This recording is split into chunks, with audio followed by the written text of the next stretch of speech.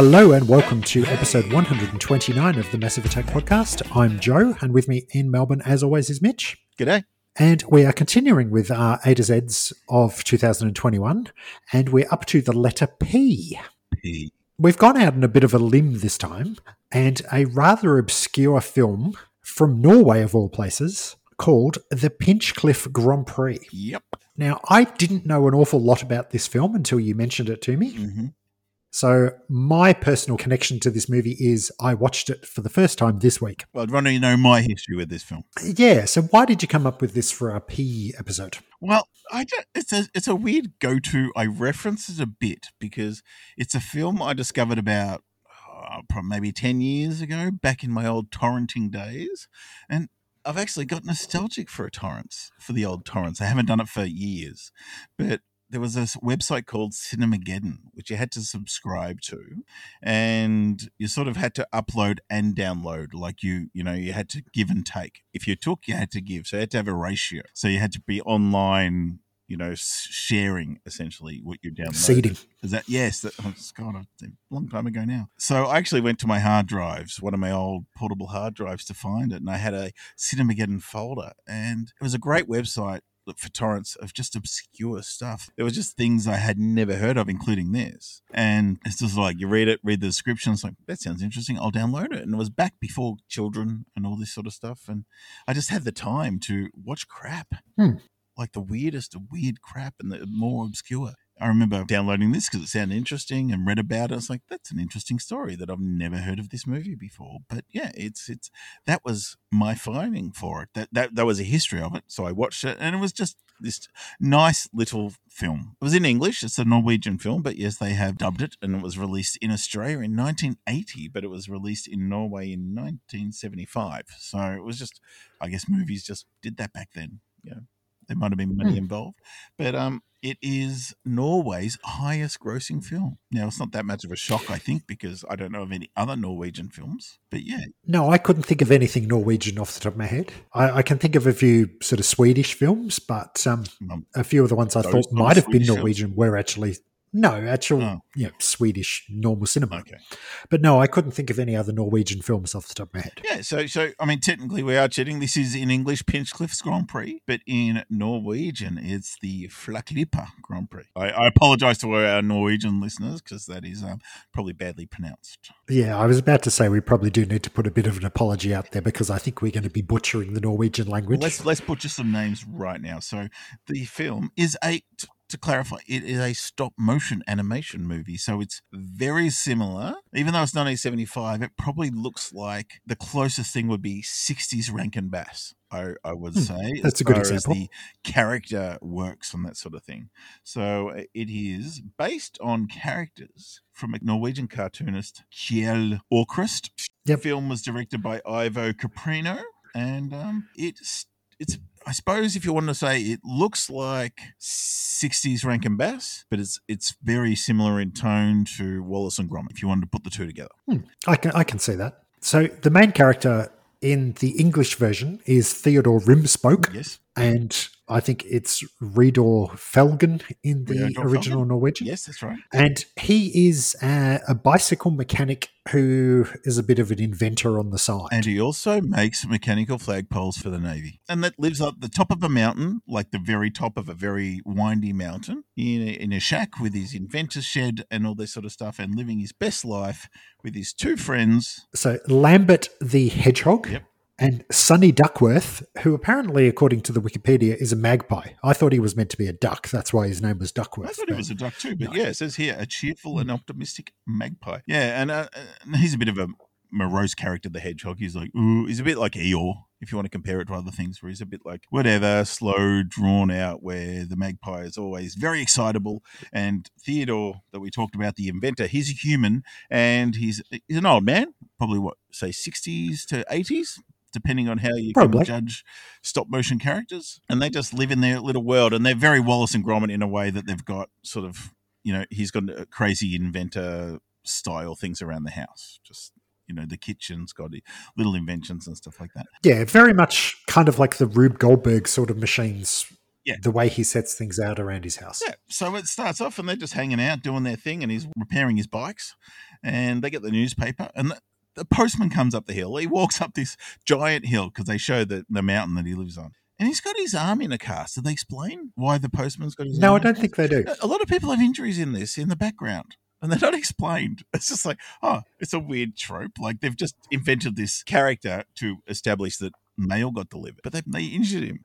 It was like for no reason. But maybe it might reference back to the comic book that it's from. I don't know. Maybe it does. Yeah. Yep. So it comes out that his old assistant, they get the newspaper, and his old assistant is going off and he's a Grand Prix champion. And they sort of whinged about the fact that he stole some of his ideas when he worked for him. Before he left, he stole. And he's using his inventions to be this, world champion Grand Prix driver. Yep. And it's sort of like, oh, I should show him. It's like, oh, and the magpie's all like, yeah, you should. And the little hedgehog's like, but it's all fine. And they go, yeah, well, maybe we could. And he had designs for a car that would beat him. But it's like, oh, I don't have the money on it, whatever. And happens upon circumstance that the magpie is looking through binoculars out the window, and he looks down, and there's a stereotypical Arab in full robes with a gold and 24-karat gold Rolls Royce, and he goes, he might be able to help us. So he goes down there to try and coerce him into giving him money and support to get the inventor to make this this car to win the Grand Prix. And long story short, it happens because he's an oil baron, essentially. And he goes, oh, if I had the right car to promote my oil in the right car, it would, be good for my brand. So they come to a deal. It all goes ahead. They make the car. They build it. And it's a big twin V12 engine or something with rockets and a radar and blood for some reason. Got samples of blood, of course. Because he put his heart and soul and blood into this car. Literally, that's why. Because they have a TV camera at one point, and they're going through the car saying, what's so good about it? What's this? And he talked about the engine, the turbines, and the jets, and the this and the that. And there were like literally test tubes of blood, and there was a blue blood one for if they ever come across any royalty. And it was like, weird take, but okay. Yeah, so they make quite a reference about the fact that once it's completed, the car itself weighs 2.8 tons, and it sets off the Richter scale in Bergen at 7.8 on the Richter scale. So it's a big car. And it needs to be a V12 engine, because if your car's going to weigh 2.8 tons, you're going to need a pretty bloody big engine to make it go fast. So, yeah. But they do make quite probably a quarter of the movie, I think, is them building the car and going through what they're putting in it and stuff. Yep. So it's quite in-depth. Yep. When they build it. So they build it, they do it. He's from Pinchcliffe, that's where the name comes from, the town, and they all get behind him and they go and do the race. Now, obviously, the bad guy gets word of this, so he wouldn't be a bad guy if he didn't come and try and sabotage the situation.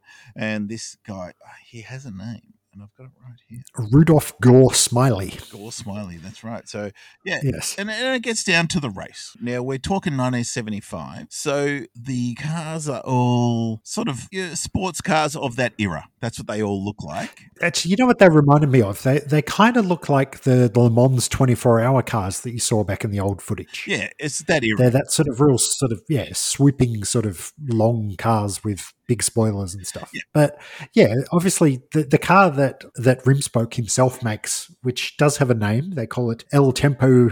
Is it Gigante, how they pronounce it? Yep, that's good enough for me. But yeah, it's huge. And his car looks different to the other cars. It looks like Chitty Chitty Bang Bang. It's that old school, the Great Race or Chitty Chitty Bang Bang. It's that sort of car. Rudolph Gore Smiley's car is slightly different to the normal sort of style of the cars as well, in the fact that he has a co-driver in the cockpit, and they're set up kind of like the plane sort of cockpit where they're one behind each other, like one in front, one behind, rather than sitting next to each other like the other cars. And his car, the baddie's car, is like a big black car with lots of exhaust pipes and it looks like the baddie's car. So, needless to say, they go on, they have a race. Now, full disclosure, I don't remember how it ends because I rewatched it again. And the file I had finished about 5 minutes before the end. So, I'm just as not in the know as you guys. But if you guys want to track it down, it's well worth the watch. It's a lovely little pleasant view. Needless to say, there's a race at the end. I reckon you can guess who wins. But anyway, as far as the plot goes, You get it. It's straightforward. It's a kids or a family movie, but it's stop motion. And what interested me was the story behind this film more than anything else. So this is Norwegian, based on a Norwegian cartoon, and it was going to be a 25-minute short originally, stop motion made by the guy who made it. And it just didn't work. They were going to do like little shorts based on the cartoons, and it just didn't work. And they had 25 minutes after, months of doing this stop motion work, and they just basically canned it, going, it's just not working. And then it was the son of the director, I think, goes, why don't you make it into a movie? And they go, they did. So that's fine, and you think Hollywood stop motion, you think Wallace and Gromit, you think Nightmare Before Christmas, you think all these sort of movies. But no, this was a team of 5 people made this movie, which absolutely blows me away. Yeah, because the amount of effort that they've put into it. Early on, the stop motion I was really impressed with, but then when you actually get to the race side of things, it blew me away as far as how good the stop motion is. There's really a sense of speed when they're driving, and you don't get that a lot in stop motion, and you don't get that a lot just in normal drawn animation either. But the way it's done, I don't know what they've done different to other stop motion, but the car racing scenes really look good. Yeah, so I mean, the straightforward stuff when they're just walking around in a room, it looks like Rankin Bass. The camera doesn't move, the people are animated in it. But with the car scenes, they couldn't do that, obviously. It's not that same sort of thing. So the backgrounds are moving. So the camera's in the foreground, the car's staying in focus, but the backgrounds are moving. But the camera's also moving around the cameras at some point. So it's like, it's really effective and really cool. So, and the fact, reading here, it took 3.5 years to make with a approximately crew of 5 people, which is just amazing. That always blew me away. So when I watched this movie, when I discovered it and found out, I read that, and then it's like, this is Norway's highest grossing film, which I get, I don't know how big their film industry is, but this is the big one. And being a family film, I could get that, so all the kids would watch it. But this is the stuff that blew me away the most when I read about it, and this is why it's always been a reference for me talking about this movie that I'm not saying no one's ever heard of, but I've never mentioned to anyone and go, oh yeah, I've heard of it. Came out in 1975 and it was an enormous success in Norway, selling 1 million tickets in its first release alone. It remains the biggest box office hit of all time in Norway, and they claim that it sold 5.5 million tickets to date, and which is pretty amazing considering there's only 5 million people in Norway. So, I mean, people have seen it twice, I get that, but not many countries can pretty much claim that everyone in the country has seen your film, which is just a fair thing. Like, it's the John Farnham of movies for Norway. Yeah, well, they say that for a long period of time, it was showing at least once somewhere in the world for a continuous period of 23 years, I think it was. So from 1975 to 2003, is that 28 years, if that's my maths? Yeah. But there's 28 years. So they're saying that it was airing, or it was screening in Norway every day, and it was screening in Moscow and Tokyo at one stage as well, almost on a daily basis for a massive long time. And one of the other facts that they have here on their Wikipedia is that it was the highest grossing stop motion animated film up until 1993, when it was surpassed by The Nightmare Before Christmas. So for a little non-Hollywood, Norwegian film, it's got a lot of accolades behind it. I think so. And the fact that I never heard of it, and I bring it up a lot just to reference because it is so obscure, that no one I know of has heard of it. And I've got a lot of friends who are in the cult and obscure films, and it's just one of those weird curiosities. Yes. Interesting, though. Apparently in the year 2000, a computer game was actually released based on the movie itself and was available on Nintendo DS from 2010. So I'd never heard of that either. No, and they've also done 3 remakes, essentially, or spin-offs. So mainly starring the character of the hedgehog and the magpie. But there are computer animated films out there from 2013, 2015, 2018. So I'm guessing. Okay. I did look at the trailer of one of them, and it's got that look. They definitely look like it, so they must look like the cartoon characters, but the old Theodore character looks a little bit different, being computer generated, but it was high quality stuff. It wasn't cheap. I mean, 2013, so it seems to have done okay. But it's a whole world out there that I didn't know about. But I find it absolutely fascinating. And why isn't there a Lego version of the Tempo Gigante, or Il Tempo Gigante? Well, they've made some real life replicas of it that used to, tour around Europe and promote the movie. But I guess because it is so big, they couldn't really get away with doing too much in real life. But it would be nice to see a Lego version. So just getting back to the film itself, being the fact that I didn't see this when I was a kid and I've only watched it now as an adult, I do see that there is layers to the movie. Like a lot of family films, there's things for the kids, there's things for the adults. I really enjoyed the adult side of things as far as the races and the human characters, but I didn't really get why we had the hedgehog and the magpie character at all, though. Well, it's probably just part of the cartoon that just doesn't translate without knowing. Yeah, maybe. Yeah, I thought they kind of let me down a little bit in the fact that I didn't know why, and the fact that the bad guys had, I think they called it a hybrid between a chimpanzee and a gorilla that was like the big henchman for them as well. I didn't really understand why they needed that non-human character either, but yeah, maybe that's just me. It just was weird. We had a harem girl that was also a magpie. Who knows? You don't question these things. It just is. But what I questioned was, why was everyone injured? Because when they launched the car in Pinchcliffe, all the town were there, and they got the local poet to read an ode to it, and they talked about how he had the sniffles. It was just like, okay. It just seemed weird. I thought it was going to be a plot point. No, he just happened to have the sniffles. It's like, fair enough. Yeah, and just another little side note here. It was aired every Christmas Eve in Norway for several years until they changed it till the 23rd of December. But pretty much every year, it became a Christmas tradition in Norway. I could imagine getting around, open your presents on Christmas Eve, watch a bit of Pinchcliffe, and then go to bed full of nog. Sounds awesome. Norwegian nog. I could get into that. I could totally be up for that. I'd rather this than that bloody ragtime band shit. Emmett Otter. Yeah. Oh, give me this over Emmett. I know you've come around on Emmett Otter, but you know. Yeah, I love Emmett. You mentioned that it's an obscure film that not many people have heard of. The soundtrack is actually streaming on Spotify. Really? Yeah. So when I went looking for potential music to chuck on the end of this episode, I typed in Pinchcliffe into Spotify and you can listen to the soundtrack. The soundtrack I thought was actually pretty good, although there's one extended scene where they're doing the unveiling of the car and the local brass band plays a song for them. Elvis. And I just thought that scene went on a bit too long. It was a strange scene because it was a guy playing piano and it was a mishmash of songs with a mishmash of instruments and it sort of come together. It was interesting. I didn't mind it, but maybe that's a result of, only 5 people working on this thing. Well, I don't know. It kind of had that jazz sort of mentality about the fact that it was a bunch of musicians that were playing together, but playing completely different songs. I didn't mind it. I did take notice of that. I thought it was interesting. But I thought the music was good, but I wasn't sure about that particular scene. But the music worked well. The music when they're actually doing the race, I thought, added to the tension of the race. And it was just, I think nice is probably the best way to describe this movie. It just all flowed very nicely. No, I'd definitely show my kids, but I'd probably have to find a copy with an ending to it because that would be really mean. Yes, probably would be. All right. All right. Well, speaking of endings, is there anything else we want to add to this one? I don't think so. It's just that if you can check it out, check it out. It's an obscure piece of history that you can go and talk to people about. And say, yeah, do you know this was Norway's biggest grossing film ever? Little things like that. It was shown in a cinema somewhere around the world for 28 years straight. Amazing stuff like that. People love that sort of stuff, being told obscure shit they don't care about. Do it. Yes, definitely do it. All right. Good idea.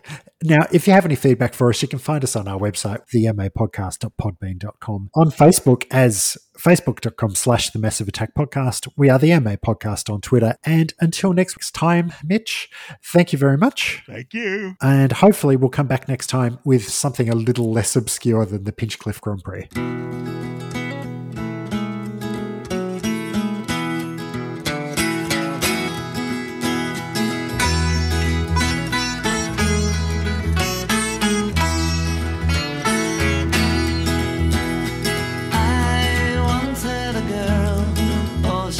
She once had me. She showed me her room. Isn't it good? Norwegian wood.